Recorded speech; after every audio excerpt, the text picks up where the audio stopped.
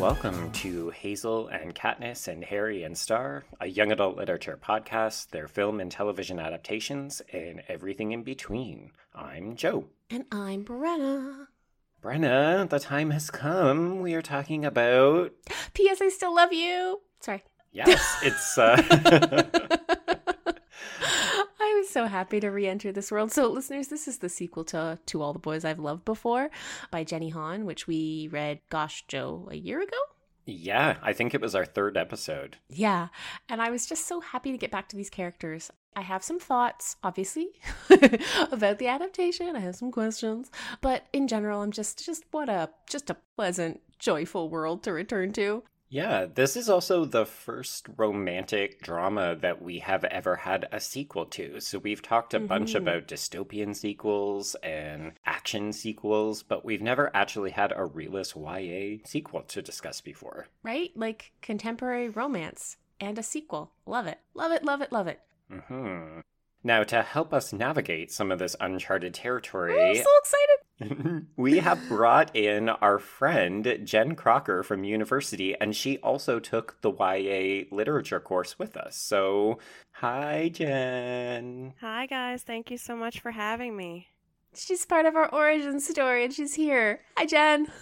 Hi. It's actually super, super exciting because not unlike Brenna and I, when we first started this podcast, we haven't kept in touch as well as we probably should have. Mm-hmm. So this is a fantastic excuse to bring you back in.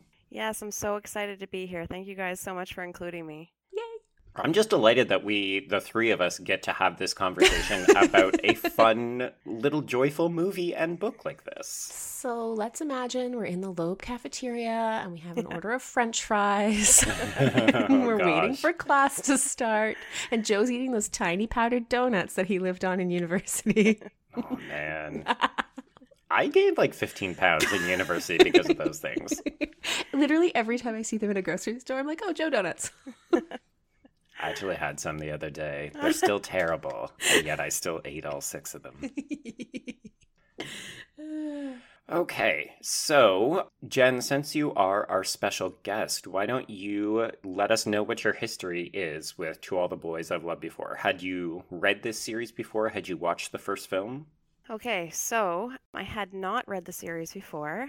Last year, I was on a plane somewhere, and I had heard all the craziness about this being huge on Netflix, and so I decided to download it for my flight, and I watched it, and I was in love. And I think when I got home, I watched it again almost immediately. So I've watched the first one a few times, and I was like, it's funny when you're watching it and you're thinking okay, I'm a full-grown adult, but I love this, and I love Peter Kavinsky.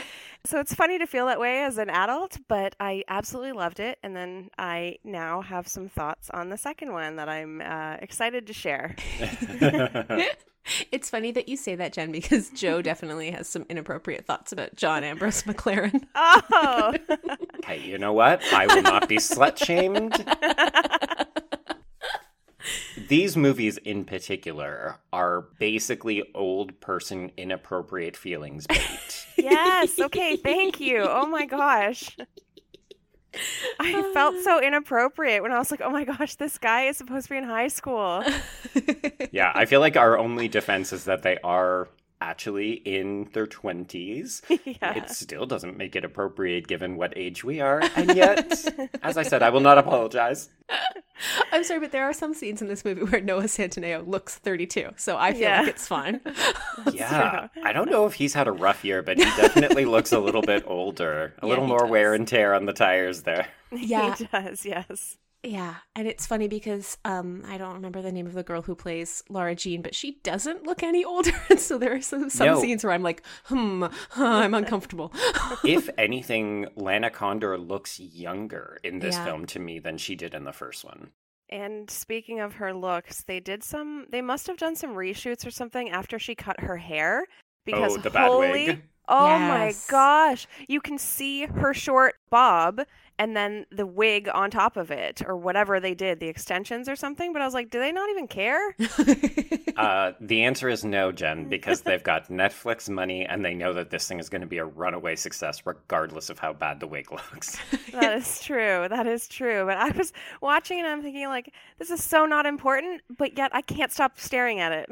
I never notice those things. Like, I am not capable of noticing those things. And yet, in the scene where she's standing talking to John Ambrose McLaren, when she's like apologizing to him, I was like, why did they attach 2 pieces of black fabric to her head? I Yes, don't exactly. understand. It's Yes. very bad. Yeah. Yeah. Okay, so we are getting ahead of ourselves. Yes, sorry. We need to walk it back to the beginning. So, Brenna, we need you to tell us, what is the deal with the book? Okay. And it is so different, hey? I forgot how differently the film ended than the first book. Yeah. And so I watched like the first, I don't know, half hour of the film before I'd opened the book and wildly confused myself. Oh, yes. Yes. I had the Netflix reminder, and that was helpful for addressing where the first film ended. Because then I was like, oh, right. Because everything to do with the hot tub has already been addressed. Happened. Yeah, Yes. that's true. And it's difficult too because the first book is so sort of surprisingly comfortable in the ambiguity of how the love triangle is wrapped up that when you open the film and you're like, oh yeah, no, they're just together. Okay, I'm catching up. Yeah. And that's one thing I really want to focus on today is the way love triangles are handled in this, because I think the book does a really interesting job, and the film, for obvious reasons, has to flatten that out somewhat. But okay, we'll get there. So for listeners who have read To All the Boys I've Loved Before, you may remember that it ends on a bit of a cliffhanger's too strong a word, but it ends with a fight at the Christmas party. And this book opens right up after the fight at the Christmas party. So where the first book went from September to December, this book goes from January to April, basically. May, I guess, January to May. So we open just after that fight, and Laura Jean is realizing that she's fallen for Peter, and she's written him this love letter, again with the letters child, and she goes over to his house, and she expects him to want to read it, and they have like this sort of almost like meet cute part 2 kind of fight, not fight thing, and they decide they're going to be together in a relationship, and they try to do like another one of their contracts where they promise they're never going to break each other's hearts and all this other stuff.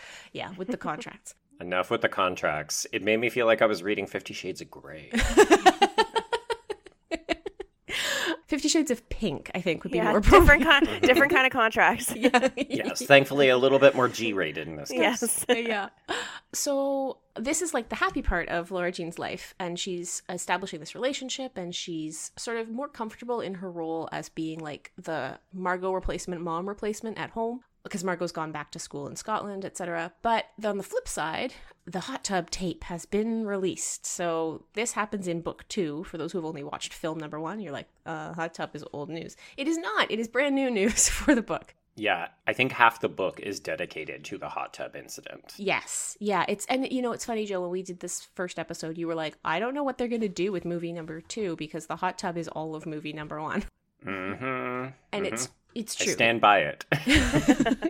It's true. It's a choice that has larger ramifications for the franchise. So obviously the rumor spreads that they are having sex in the hot tub, which they weren't, but the video gets circulated widely. Someone uses it in a class presentation by accident. It's pretty traumatic and awful for Laura Jean. And Peter feels like he has to be able to protect her from this, and he can't. And so there's this like little bit of brewing conflict in their relationship. Well, and also some nice breakdown of gender roles, right? Where Peter feels like he has to be the man and make her problems go away. And he discovers that he can't because internet. Although it does get undercut by the dad just dealing with it. Mm-hmm. Which I kind of feel like, I don't think that would work. Like, it's on the internet. I don't think your dad can stop things from being on the internet. Absolutely not. It would just pop up on another site. Yeah. So underscoring all of this kind of tension between Laura Jean and Peter and the video. Oh, and also the fact that it's pretty obvious that Peter's ex-girlfriend, Jen, is the one who leaked the video.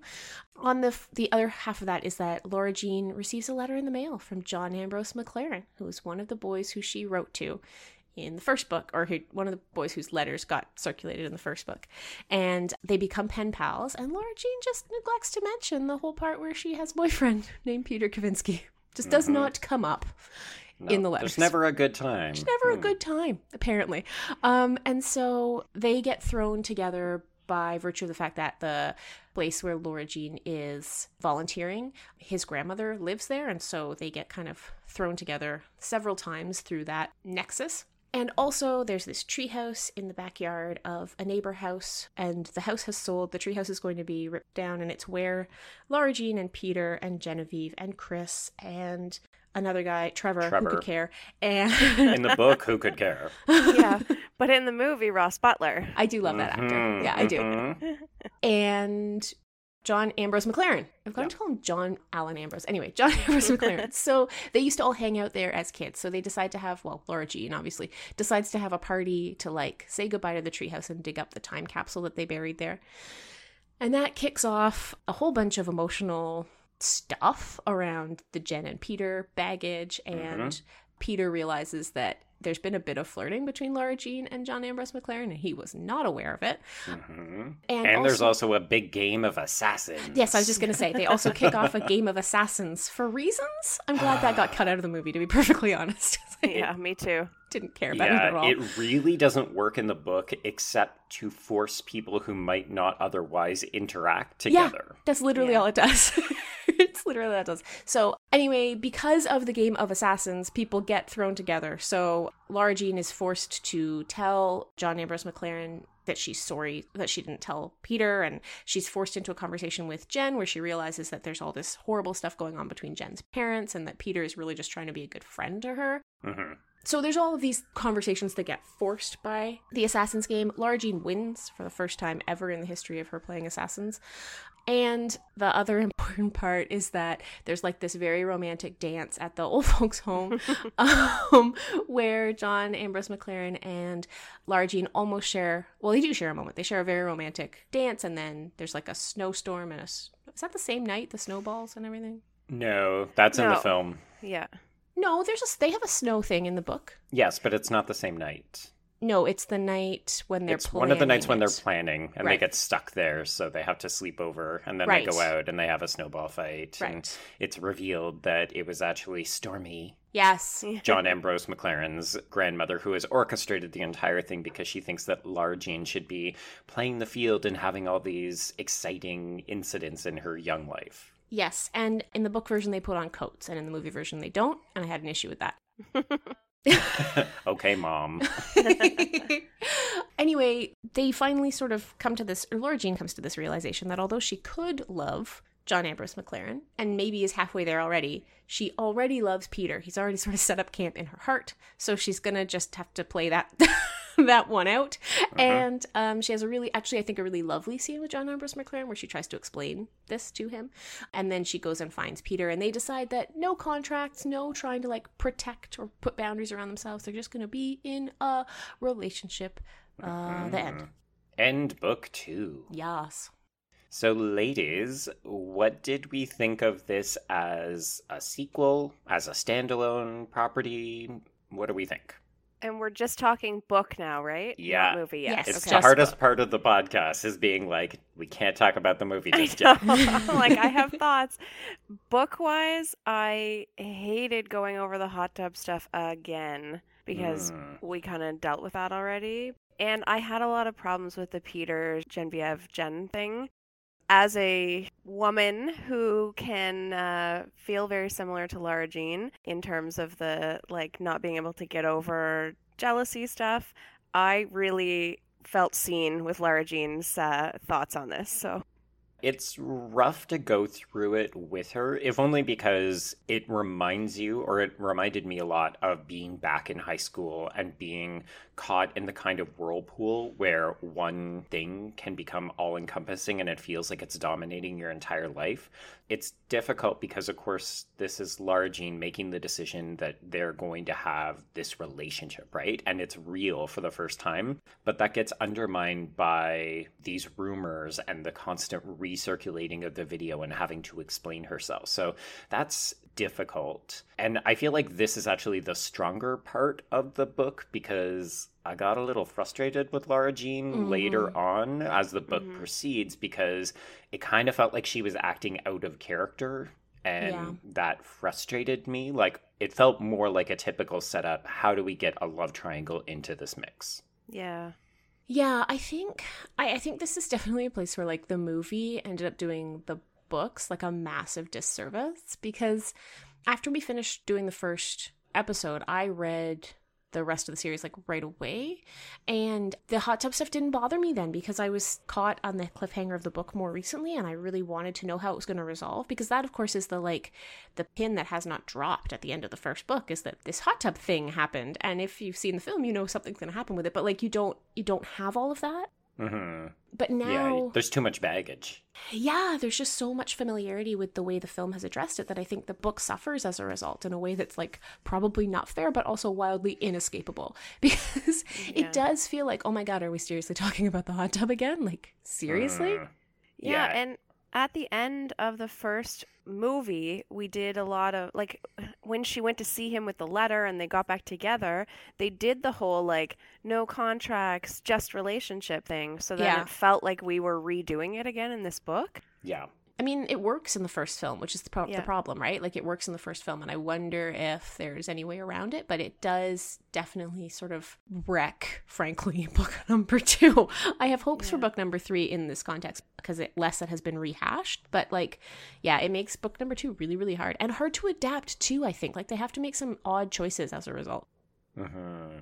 So, thinking about the book, do you two feel like it's kind of split into two? Like, the first half is dominated by the hot tub stuff, which we've addressed is a little hard to come back from because of the first film. Mm-hmm. But then there's all the second half of the book, which is dominated by the feelings of distrust between Peter and Lara Jean, and then also this introduction in a really big way of John Ambrose McLaren. Yeah, totally. It's like once the hot tub stuff is dealt with, then we just move right away to John Ambrose McLaren and this, like, love triangle, and there was no sort of, I don't know, it just felt, like, separate like that. In many ways, what makes John Ambrose McLaren such a safe and inviting harbor for Lara Jean is the fact that he goes to a different school. So, like, he hasn't been caught up in the drama, although she does find out that he has seen the video and he's just actually pretty cool. But I think that's a really important part of it, and it means that Jenny Han makes this decision to not show a lot of overlap between those two worlds. And I get why that's comforting from a character perspective for Lara Jean, but it's also really kind of, stilted for the reader who is like, well, lives don't not overlap like that. Yeah, there's a little too much compartmentalization. Yeah, I agree with that. I know that the love triangle is ultimately quite constructed and shoehorned in. Like, I don't disagree with what you're saying there.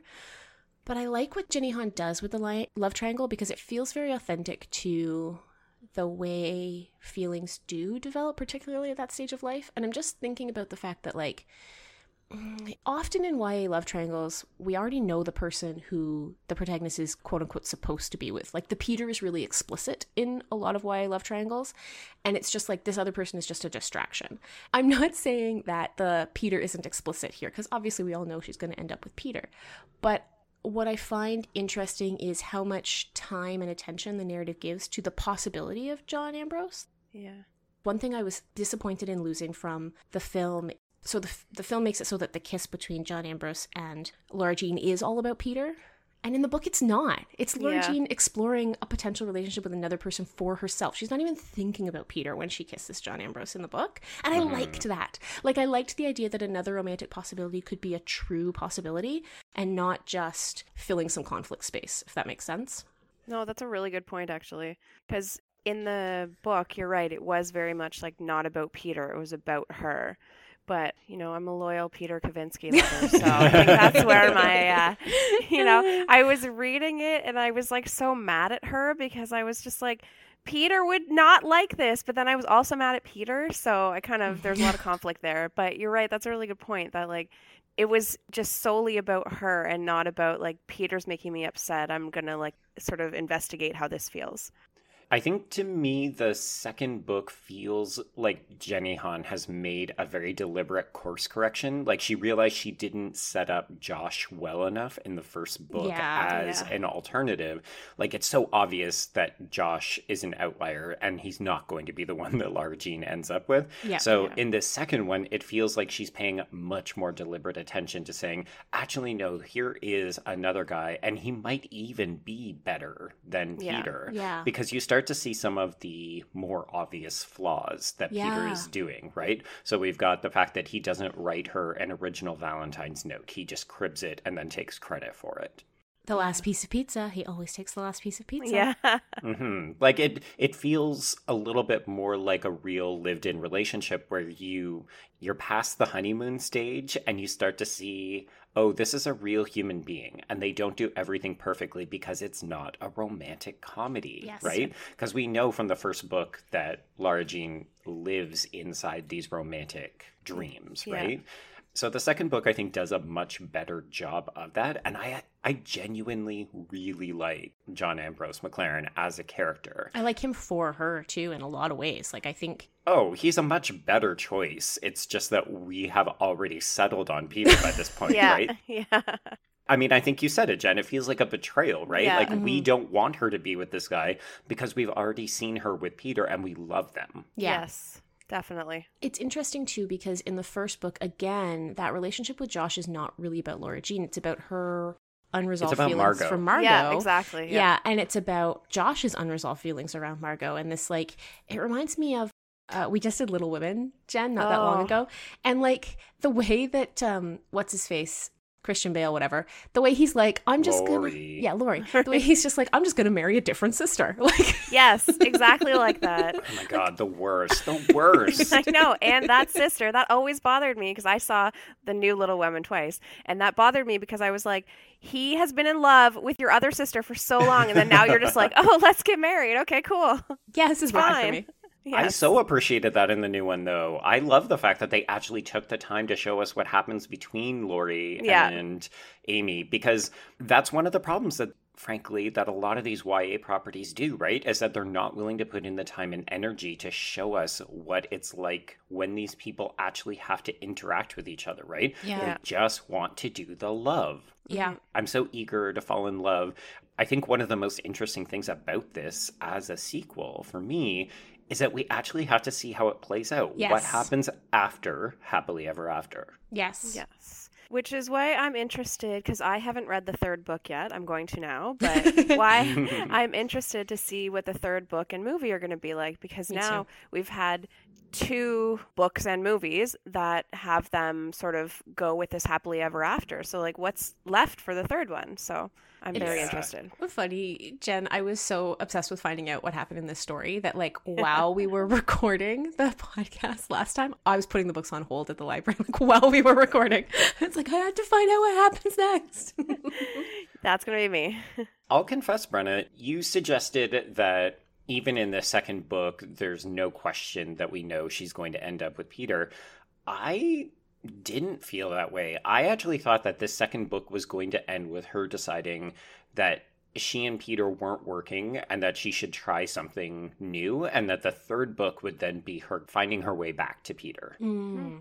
Yeah, so I was surprised that we put that tie back onto it and say, like, no, she's back with Peter and things are going to be great. Because I'm just like you, Jen. I thought, well, where's the conflict going to be in the third book then? Yeah, exactly. Is it just going to be like, oh, they're perfectly happy and we're going to have a few more fights about whatever rumors because he's popular and she's not, and that kind of thing again? I'm so disinterested in revisiting this because we've now had 2 almost identical endings, and I don't want to just do more rumors, more Jen, more, oh, there's somebody else.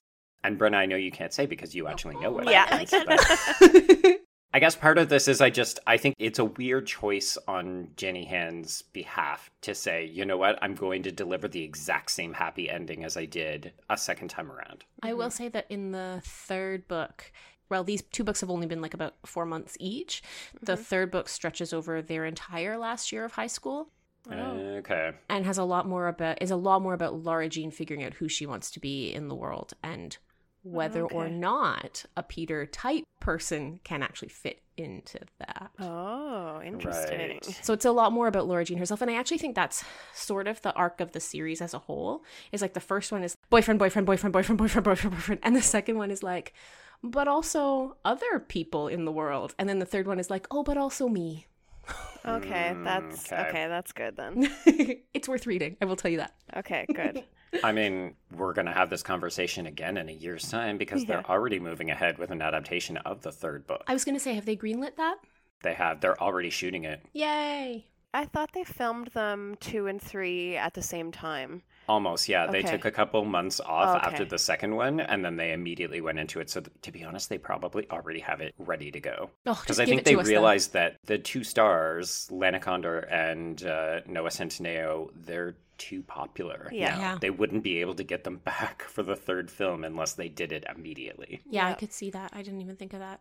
It is funny. It's like this cast, especially with the addition of more screen time for Trevor in this episode, it's very much like Netflix's greatest hits. Like, Yeah.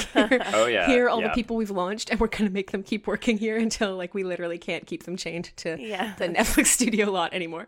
Yes, and if people want to hear us speculate on that, go back and listen to our Let It Snow episode Mhm. from Christmas, where we basically speculated that Netflix has secret handcuffs on all of the people that work on their Yeah. shows and movies because they just seem to appear over and over again. There's also no other explanation for those people signing on to that horrible Let It Snow nonsense.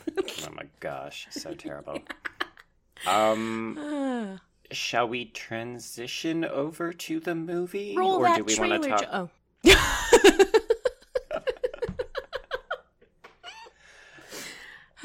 I said what I wanted to say about the love triangle, so I'm fine if we want to roll it. All right.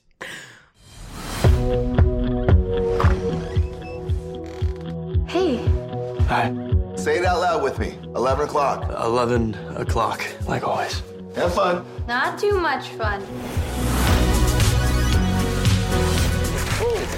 I think this is from the real soccer team.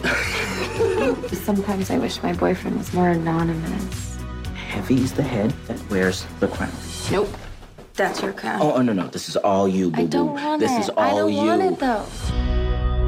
That's for you. John Ambrose McLaren. Oh my God. Dear Laura Jean, I couldn't believe when I opened that letter and it was from you. It's been what, 5 years? Hi. What is going on in that head of yours? Remember when you asked me who got the other love letters, and I said someone from Model UN? He's actually volunteering with me. Thought I saw you. I'm gonna need that letter back. I need proof that someone actually liked me in middle school. Everyone liked you in middle school. I didn't care about everyone. Why did I write these stupid love letters? I think it's exciting. I have a boyfriend. Almost every one of my love affairs overlapped with another one. Nobody compares to you. I thought having a boyfriend meant the idea of other boys left your mind completely. I didn't want to be thinking about what might have been, but I was. I can stick around and help clean up. No, I think I can help my girlfriend clean up. Okay, so here is some information about the film version. P.S. I Still Love You.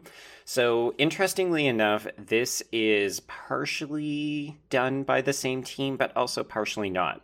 So, in the first film, we had a female director, which at the time we were very excited about because we didn't know how many of them we would get in Susan Johnson. And for the sequel, she has stepped aside. So, she's still executive producing, but she's handed the directorial reins over to the director of photography from the first film. So, this film, the new one, the second one, is directed by Michael Fimognari. Probably said that wrong. Can I jump in here? Mhm. It's just really interesting that you said that. I did not know that until you talked, as normally I don't. Because imagine if I did research for the show. But Who has time? I did find that this installment was a lot more visually interesting than the first. Like, I'm thinking of some of the Yes. scenes in the aquarium, for example. There just seemed to be a lot more attention to light and shadow and backdrop. Mhm. And I don't mean that in a bad way for the first one. The first one just felt very conventional, and there were just these moments of really like interesting visual stuff going on in this one. So I'm not surprised to hear that context from you. Yeah. So the other important distinction is that the first film had a single screenwriter in Sofia Alvarez, and she is back for the sequel, but she is also joined by a male screenwriter, J. Mills Goodloe. And Brenna, I doubt that name sounds familiar, but Nope. he is also the screenwriter of Everything, Everything. Previous episode. That explains several things. Okay, go on. We have most of the same cast. So we've talked about Lana Condor, we've talked about Noah Centineo. John Ambrose McLaren is played by Jordan Fisher, who is not a well-known actor, but he is well-known for musical theater people. He's appeared in a bunch of different live productions, so a lot of people recognize him from NBC's Rent Live earlier last year. Joe. That's what it was. He was also in The Secret Life of the American Teenager. Oh my gosh, Brenna, I can't with you. He was in 9 episodes. He played Jacob. Okay, go on. Okay, so we have Janelle Parrish back as Margot, Anna Cathcart as Kitty, once again, Madeline Arthur as Christine or Chris. I don't know why they refer to her as her full name here, because she is literally never referred to as Christine. New additions include Holland Taylor as Stormy from the Old Folks Residence. And then, of course, we also have... Dad. Yes, yeah. Playing their father, we've got... John Corbett. John Corbett. John It's John Corbett. Sorry, I lose names when I podcast, so yes. John Corbett, and we also have not talked about it, but he gets his own love subplot with their next door neighbor, Yes. who is Trina Rothschild, and she is played by Soraya Blue. And in book 3, we'll find out how Margot feels about that. Oh. P.S. Not good. Not good. Of course. Margot Really? doesn't P.S. feel good about Not anything. good? It's how it opens. The third book opens with Margot throwing a bit of a fit. Okay, so big distinctions, as we've hinted at in this second film, is that the hot tub incident gets virtually no airplay. It Yeah. gets a late mention, and it really has more to do with Laura Jean's concern about the time that Peter is spending with Jen. Well, the mention is the confession, right? That Jen was the one who released the hounds on Laura Yes. Jean. But I find it very awkwardly shoehorned in. Like, when it comes up in this film, it felt so out of place. And Yep. I was like, why are we mentioning this now? We've not addressed this at all this entire film. And it was really poorly integrated in. That was the moment where I was like, wow, if you didn't see the first movie, you have no idea what's happening right now. I mean, I feel like Netflix is assuming that literally everyone on the planet has seen it 3 times. Fair. Yeah, very fair. So instead of focusing on the hot tub incident, really this film is entirely dedicated to the burgeoning first stages of proper relationship and really Laura Jean's uncertainty about where she stands with Peter. So we spend a lot more time with her talking and fretting about being a good girlfriend. Mm-hmm. And we get to see other people starting new relationships. So Chris and Trevor start a relationship. Her dad and Miss Rothschild sort of dance around the idea of a relationship. And then, of course, the big introduction is that we've got John Ambrose McLaren, who in this film is not related to Stormy. He just happens to also be volunteering at Bellevue. And, you know, there's other minor changes, like they don't have a World War dance. They have a star dance and some other Can I rewind you? Because I actually think that's an interesting and important bit that they change in the film version as a way by of not having him. Maybe just to cue this up, one important thing I had completely forgotten is that if you go back and watch the end of the first film, John Ambrose McLaren is introduced. He is played by a white actor. Yes. And they have recast him with Jordan Fisher, who is obviously African American. Mm-hmm. I frankly love this decision, but as a result, it does, therefore, I think, make it difficult to argue that he is related to Stormy. Yeah. Although in the book, it's worth mentioning that they're not related by blood, right? In the book, Oh, yeah. she's his step-great-grandmother by marriage. Okay. But I just want to say, I think it's an interesting and important choice that the film makes to have him, instead of being sort of roped into the nursing home by his grandmother, the fact that he chooses to volunteer there, because it's a key distinction between Peter and John. Yeah. because she asks Peter to volunteer with her at Bellevue, because they all have to volunteer somewhere in their final year, right? And she asks him to volunteer with her at Bellevue, and he says no because he wants to go volunteer with his friends. And it's not a big deal in the moment. She's not controlling. She's like, okay, that's fine. It's a shame. Like, I would have liked to spend time with you, but I get it. But the fact that John Ambrose is willingly volunteering at this place where she is willingly volunteering, it draws them together in a way that is quite, I think, important given how little time the film is able to spend on some of the other sort of contrasts between him and Peter. Can I also say about the cast before we leave the cast entirely? Sure. Anna Cathcart, way less annoying in this film than she was in the first one. Yeah, so Jen, you may remember that Brenna had a lot of issues with Kitty from the first film. She's so annoying. And she's annoying in the book too. And part of it is just Kitty gets to grow up, and so Kitty gets to be less irritating. But they also scale Kitty's role way back in this film. Way back, yeah. She's barely in it at all. She's barely in it. And I think my favorite Kitty-related moment is when, in the film version, is when they're in the grocery store. And Laura Jean is like, Miss Rothschild, my dad didn't send you that Valentine. Oh, Miss Rothschild's like, the Valentine addressed to Mrs. Rothschild didn't come from your dad? That was written in glitter glue? I am shocked. And I was like, oh, you're even cooler in the film version than you are in the book. I love it. Yeah. Yes. And again, we've got a person of color cast in what I think is never specified in the book, but is, I mean, as always, our default tends to be white unless otherwise told.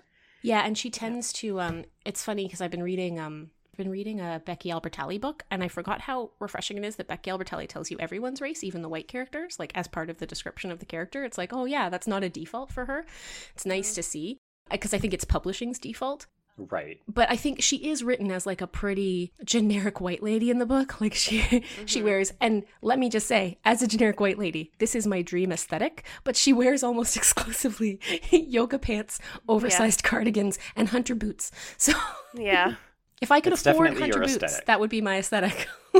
I really loved, because in the book there was a lot of focus on the fact that John Ambrose was this perfect blonde-looking white kid. Oh my gosh, I got so frustrated and annoyed with those descriptions. I was like, he sounds like a Hitler Youth. Exactly, yes. And it's so interesting because from a book where, you know, the main character is a person of color, of another ethnicity, I found it so weird that she focused so much on his perfect blonde hair and how he was a perfect white kid, basically. So it was really nice to have him be in the movie something different than that.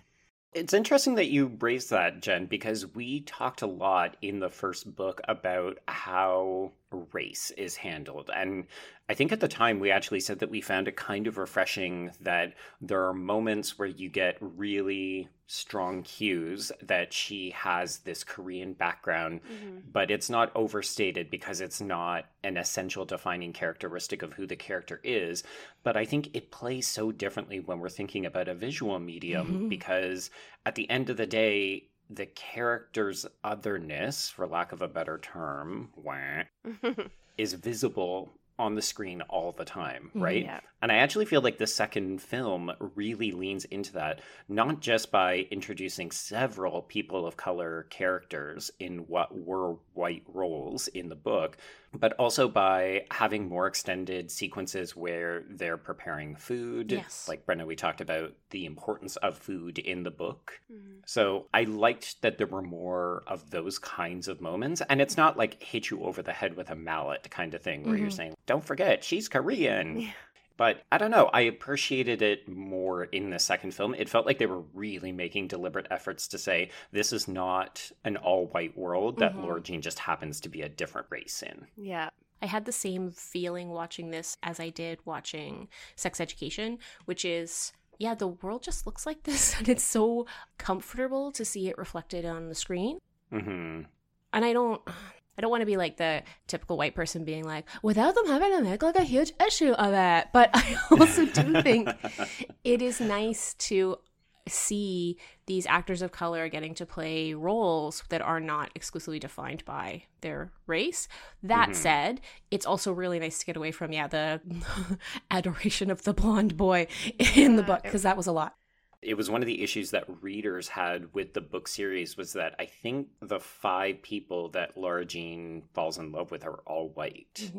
So they'd already made the decision to go with a black character for Lucas. Yeah. And I gotta say, I did not love the way that Lucas was handled in either the book or the film this time around. Like that one single scene where he gets his moment to say, oh, well, at least you have options. And I was just like, yeah, that's true. Wow. I mean, it's nice to acknowledge that, yes, queer people don't often have dating options in high school, but it's so flippantly handled. Like, it honestly made me really angry at Lara Jean, where she's just like, I'm so traumatized by having to decide between these two boys. And you're just like, you are so selfish right now. Yeah.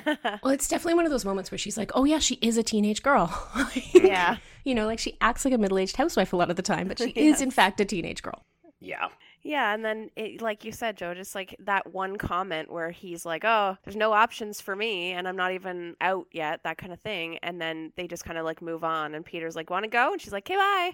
Yeah, basically. And also, Lucas, goodbye from this movie because Yes. we're not going to address you again. Yeah, exactly. He was such a big part of the first one, of being her like sounding board and being there for her. And then he has that one scene where he just like throws that out there, and that's exactly it, Brenna, you're right, like being like a teenage girl, right? Because there's no follow-up from her whatsoever.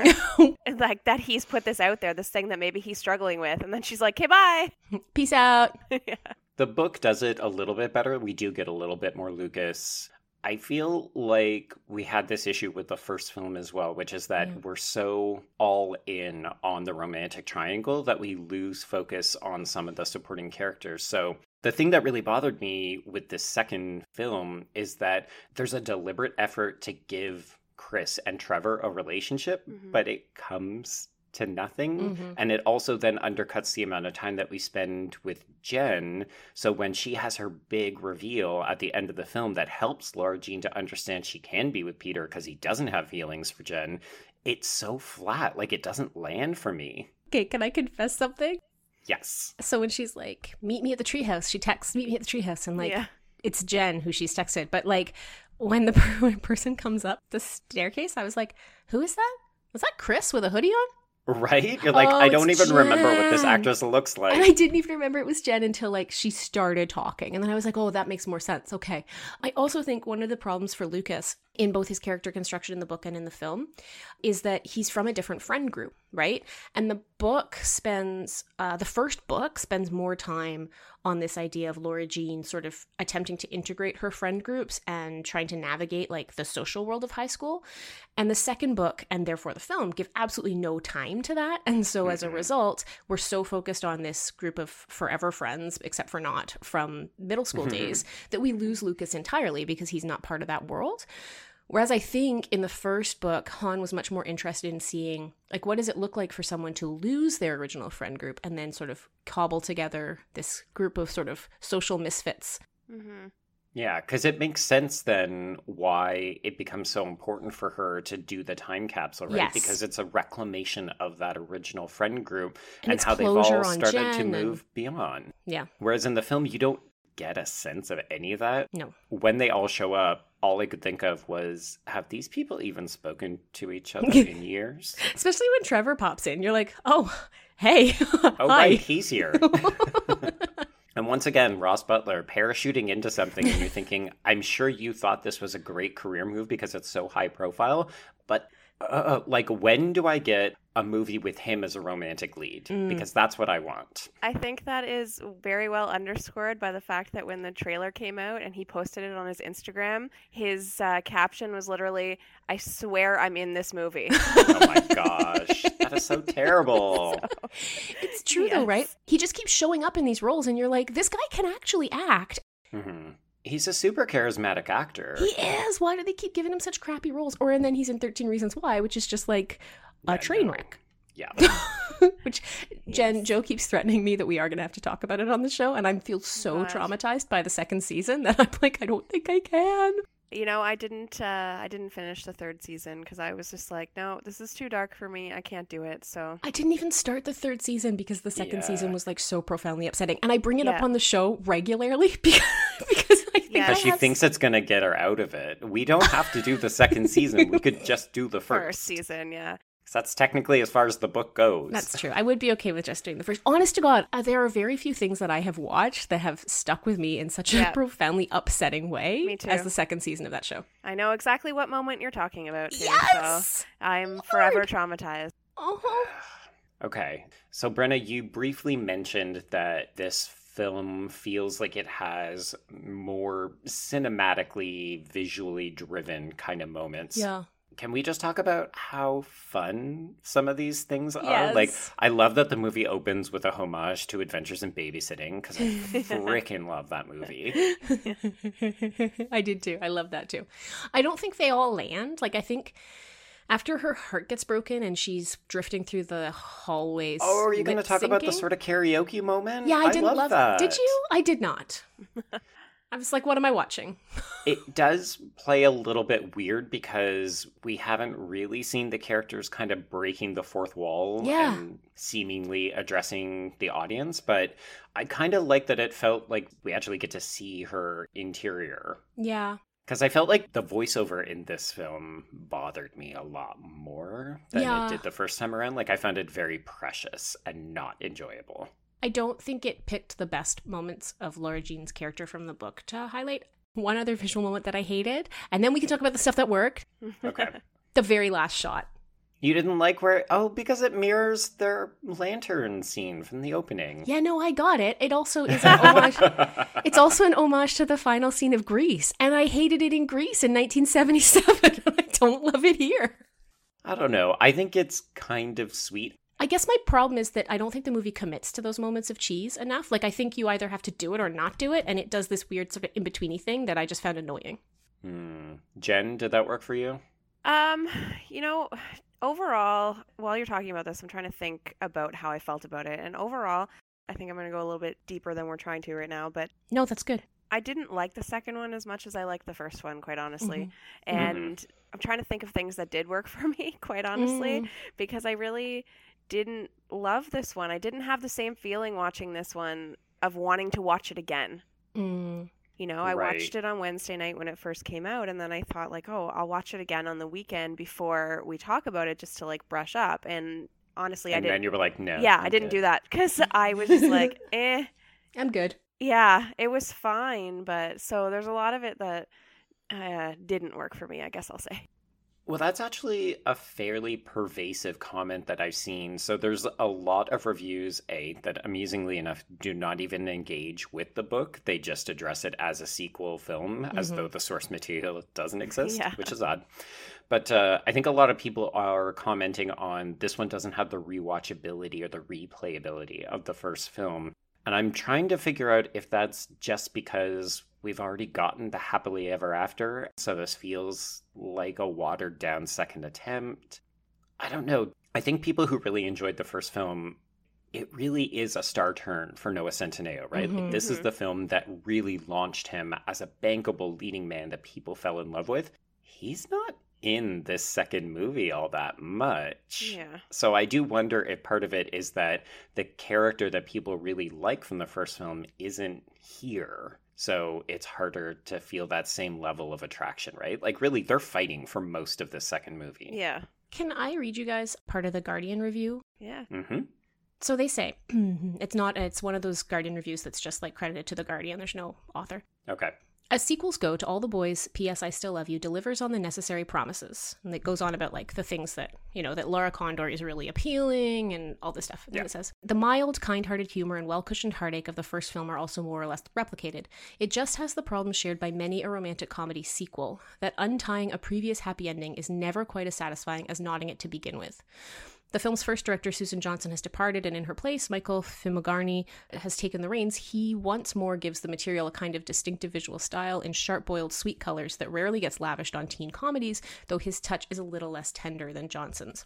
So there's two things that they're getting at here that I like. One is that this film and the book, although because the book has so much else going on about Laura Jean's interior life, I think it's a different experience, but the film was never going to be as satisfying as the first one. Like, it can't be, right? Yeah, the way it's constructed, it can't be, because it's undoing the enjoyment of the first film.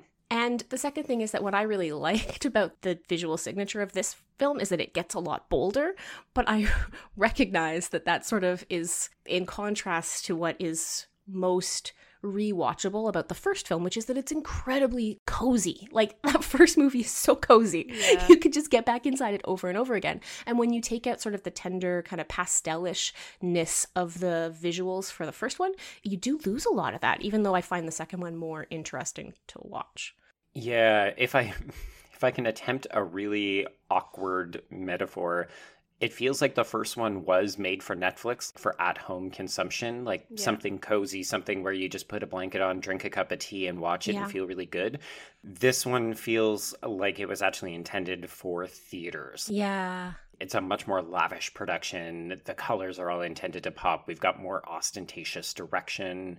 And it doesn't feel like it's playing on the same playing field, right? No, and also I think it's worth noting that there was no anticipation for the first one, right? It dropped basically in silence, and it was a word of mouth hit more than anything. The book had been popular, but I mean, the book was YA contemporary romance popular, not YA dystopia popular. Yeah. It was the kind of thing that you find and then you tell your friends about because you're like, you guys, you got to watch this movie. It's going to make you feel so good, right? Yeah. Whereas for this film, there was such wild anticipation. Again, I wonder if there was any version of this film that would have lived up to what people wanted from it because of the source material. Like, it's just a different story. And when you strip away most of the identity kind of questions and just focus on the romance, it's not going to be exactly. The first one was like, you had this sweet love story that they were trying to navigate and get together. And this one, it just seems like it's all turmoil everywhere she looks, whether she's fighting with Peter and Peter has the Jen stuff going on, and then with the John Ambrose, she's still torn because she still loves Peter. And so it just seems like it doesn't have the like feel good, cozy is a good word for it, feeling of the first one. I mean, we are playing with different tropes too, Totally. right? Like, the first book is explicitly steeped in that YA tradition of a secret fake romance that turns into a real romance, right? It's a tried and true formula. Yeah. Here, we just have a, for lack of a better term, it's a bit of a generic love triangle. It doesn't play out the same way because it doesn't have that hint of mischief to it. It feels like, oh, somebody's just going to get their heart broken. Yeah. Like, it's literally, don't break my heart. Yeah. And I think that's what is disappointing is too strong a word, because I found the film perfectly pleasant to watch. I didn't it was not painful to watch or anything. No. But Yeah, I agree with you, Jen. I think it's fine. it's fine. Exactly. But because I can't think of another word at this hour in the morning, I'm going to say disappointment. Sure. Of the film for me is the flattening of that love triangle into something so generic. Yeah. I really liked this wrestling with the idea of like how many of our, especially in youth, but it continues as we age, like our relationships are so profoundly based on proximity, right? Yeah. This person got to my life first and this person stays. And like, especially when you're young, right? Like, your friends are the people who you can walk to their house from your house. Yeah. Or that you have a class with. Right? And so one of the things that she reflects on is like, if he hadn't moved away, if John Ambrose hadn't moved away, and if John Ambrose had asked her out to that dance, the trajectory of all of their lives would have been different. But it didn't work out that way. And so this acknowledgement of like, I don't know, that it's not always choice. Sometimes it's just about context and situation. And I really liked that. Like, I thought it was interesting. We rarely see that kind of thinking in YA romance. I thought it was really interesting. And then in the film, it's just like, two boys love me. What will I do? Yeah, the usual flattening that we see when we see these adaptations, because at the end of the day, the intended goal is to just really give the audience the feels. Yep. I think a really important distinction between the book and the movie is that in the book, she had to reach out to Peter to get him to come to her. But in the movie, because we all want Noah Centineo to be our big love interest, he was coming to find her and being like, I will fight for you. I will do whatever it takes to beat this guy and get you back. And so that kind of wrapped up the love story a little bit better than her having to go to him instead of him trying to fight for her. I mean, that's a great point, and it's true across the film. She is much more of an agent in her own life in the book than she is in the film. Like things keep happening to and at her in the film. As much as I don't like the assassin's plotline from the book, because it was a strong who could care moment for me, but it is forcing her to go out and be an actor in her own life. And without that impetus in the film, it's a lot of just like waiting for boys to come. And that was disappointing. In 2020, like, this is not what I need from my lead actress. No. It's a frustrating development because it makes it seem like she is not an agent in her own love affairs. Mm-hmm. Yeah, and I was especially like, there are all these moments in the film where I'm like, does this make any sense outside of the context of the book? Like when he shows up and he's like, I know you don't like driving in the snow, so I'm here to drive you home. And I'm like, do you know that about her? Like, based on what? Do you know that about her? Brenna, there was a scene early on where she talks about how she's a good driver except in the snow. Oh, really? Okay, yeah, I 100% missed that. It's like a throwaway line. Yeah. I think it's one of those things where it's the film thinking that it's clever by saying, oh, well, it was just this throwaway piece, but he was paying such close attention that he knows, right? It's the same with when he gives her flowers on the first date and he gives one to Kitty, and Kitty says, oh, it's my favorite. And he says, I know. Because he's your perfect internet boyfriend. Which is interesting because part of the complexity of Peter in the book is that he's not, like, he doesn't listen. He doesn't pay a great deal of attention. And, like, it's part of her growth that she accepts that. Yeah, like she sees the other strengths in his character and he doesn't have to be a perfect romantic lead, right? Like that's kind of the whole point of their arc. And so in the film, it's just like, P.S. he's a perfect romantic lead. Yeah. Yeah, exactly. Yeah. Okay, well, do we have any final thoughts on either of these two, or shall we move into some YA bingo? YA bingo. Oh, sorry. I have two things. Okay. Do it. I thought that, like, I know they can't do this in the movie as much, but in the book, I loved Stormy and her great advice on life and just sort of going out there and, like, grab life by the balls kind of thing and just do whatever makes you feel happy. I kind of loved how she was sort of like an unabashed bluesy. Yes, exactly. And she was encouraging Lara Jean to be that way and to figure out what you want and what you love and what you feel and all this kind of stuff. But in the movie, I know with adaptations, like there's no way you can get all the characters as much as you have them in the book, but I just wish we had gotten more of her. It's weird to have an actress of her stature in that role, though, and not do anything with it. Exactly. They barely did anything with her. I mean, I won't lie, all of the scenes at Bellevue that actually involved the residents, it was fine when, you know, it was just Lara Jean and John Ambrose doing their own thing. Like, I love the scene where he plays piano, which is obviously put in there because he can actually sing and play the piano. Right. But it felt almost like a parody of what you would expect an old folks' home to be. Like, no, we're not going to address the fact that they're usually not the nicest of places and they don't have a ton of money. This place looks like a lunatic's asylum for really, really rich people. Yeah. I know that I bang this class drum all the time on this show, and our listeners are probably like, oh, shut up. But one of the interesting things is that Lara Jean comes from a pretty privileged socioeconomic background, right? And her school, like most of her friends, like there's not a lot of need in her community. And when she goes to the old folks home, it's kind of like the first time she has to work within the constraint of a budget, right? Yes. And we have all these moments of Lara Jean kind of realizing that in the book. Like there's a point where she's like, hey, Kitty, let's buy a heart-shaped waffle iron for Valentine's Day. And Kitty's like, why? We have a regular waffle iron that we like don't use. You're being silly, right? And so Lara Jean is kind of learning about how, like, the nursing home sucks, right? Yeah, like there's nothing to look forward to. That's why the dance becomes so important. They all hide in their rooms watching Netflix. There's very little programming. They can seriously, they learned how to use the internet and then they all just go on Netflix. There's very little programming. There's very little support. There's no budget. And part of the magic of Lara Jean that she takes no budget and turns it into something like romantic and beautiful. Like that's where she gets to shine. Those are all of her skills, right? And so in this version where it's just like they just seem to throw money at old people in this nursing home, and it's clearly shot in like Point Grey, Vancouver, which is like the most elite part of the city, and you're just like, yeah, there was just this one interesting kind of complicated growth component to the book and you ate it. Well, the film, obviously, this is part of the fantasy, right? Mm-hmm. They don't want to show any kind of actual reality in this world, which is why even this woman who we've never gotten any kind of indication that she necessarily has money, aside from the fact that this retirement home is decked out with all of these rooms where people can just literally sit and... What is that one woman doing? She's like reading people's fortunes. Yeah. It's a building that's so big and ostentatious that they can literally just dedicate a room to one woman's passion project. Yeah. Great. But also, like, in this climactic moment, Stormy gives Lara Jean this gorgeous prom gown.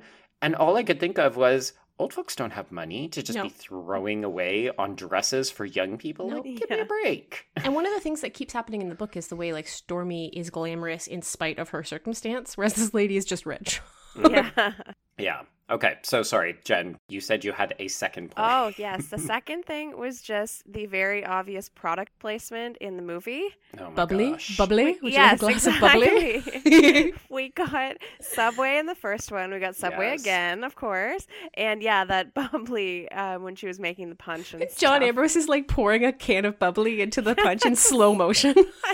I was like, I get it. You're sponsored by Bubbly. Okay, let's move on. Got to cut down that $18 million budget somehow. Yes. Oh my gosh. To all the boys I've loved before, P.S. I still sub you. Yes, exactly. The Subway lunches. That one made no sense in the beginning, too. Like, this girl just loves Subway. Or in the first one, sorry. That girl just loves Subway, and then it's just, like, never really explained why she loves it so much. Yeah. Because we were paid to love it so. Exactly. So good. I love it. Okay, ladies, can I take you to a lovely round of bingo? Yes. Which actually makes sense in this context because we see them play bingo in this movie. Yes. Okay, so what kinds of things did we see? Bingo! Not a good bingo. Jen's our guest. You want to go first, Jen? Okay. Well, musicality, I guess, when we've got John Ambrose playing the piano. And the karaoke scene. Oh, yes, karaoke, yep. And honestly, this is another Let It Snow where it feels like it was partially written to accommodate as many pop songs as we could fit onto a soundtrack. Yes. Yes, it was. Although I will never not love that down-tempo version of Girls Just Want to Have Fun. Oh, yeah. Yeah. Okay, we got Perfect Date for sure. Oh, yeah. At the beginning, and Sexual Awakening. I'm calling it a sexual awakening by Lara Jean having that conversation with Peter of being like, I don't want to have sex with you. And him being like, I liked how they did it in the movie, though. Actually, here is one thing I did like, where they had that conversation, and they sort of made that metaphor, and he was like, when you want to go base jumping, I would love to go there with you. It felt a little bit less awkward. I kind of liked that we had ghost representations. I don't think it's going to work for everybody, but I kind of liked that Lara Jean's fears were manifest in the form of Jen sitting in the back seat. Yeah. Yeah, yes. That's a thing that you can do in a movie that won't work in a book. Yeah. Yeah, totally. Okay. Brenna, what have you got? Okay, I've got CanCon, because this was shot at Point Grey Secondary School, which is like the fanciest of fancies. Obviously, love triangle. Yes, of course. I still consider John Corbett to be stunt casting because I am an old lady. I knew you would. There are some pretty subtle allusions to classic lit. There's some Romeo and Juliet quotes. Obviously, the Annabelle Lee poem is significant, so I'm going to call that one too. Mm-hmm. And I want to say growing apart or like posthumous growing apart because she really is trying to negotiate that former friend relationship. And I think that's an important part of it, especially in the book. And then finally, poor old Lucas, our queer secondary character.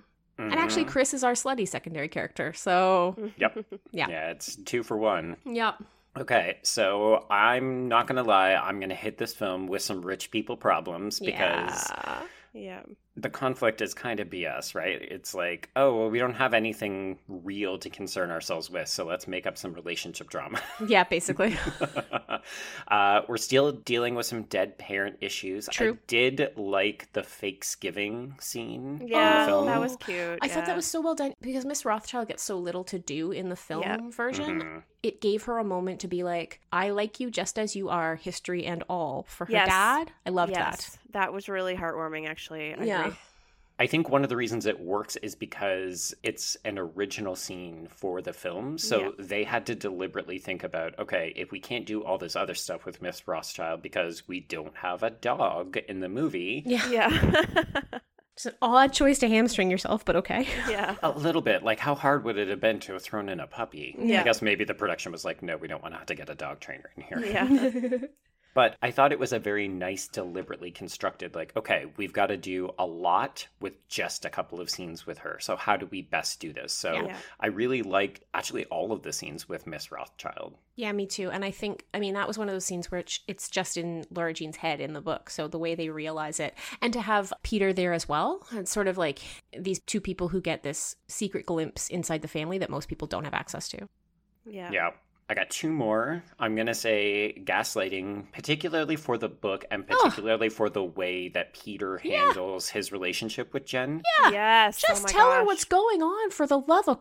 It's such a false conflict. And it's one of those things where when you're reading YA, you've just got to let it go. But I won't lie, it really bothered me in the book. I was like, just tell her. You don't have to be so obscure about it.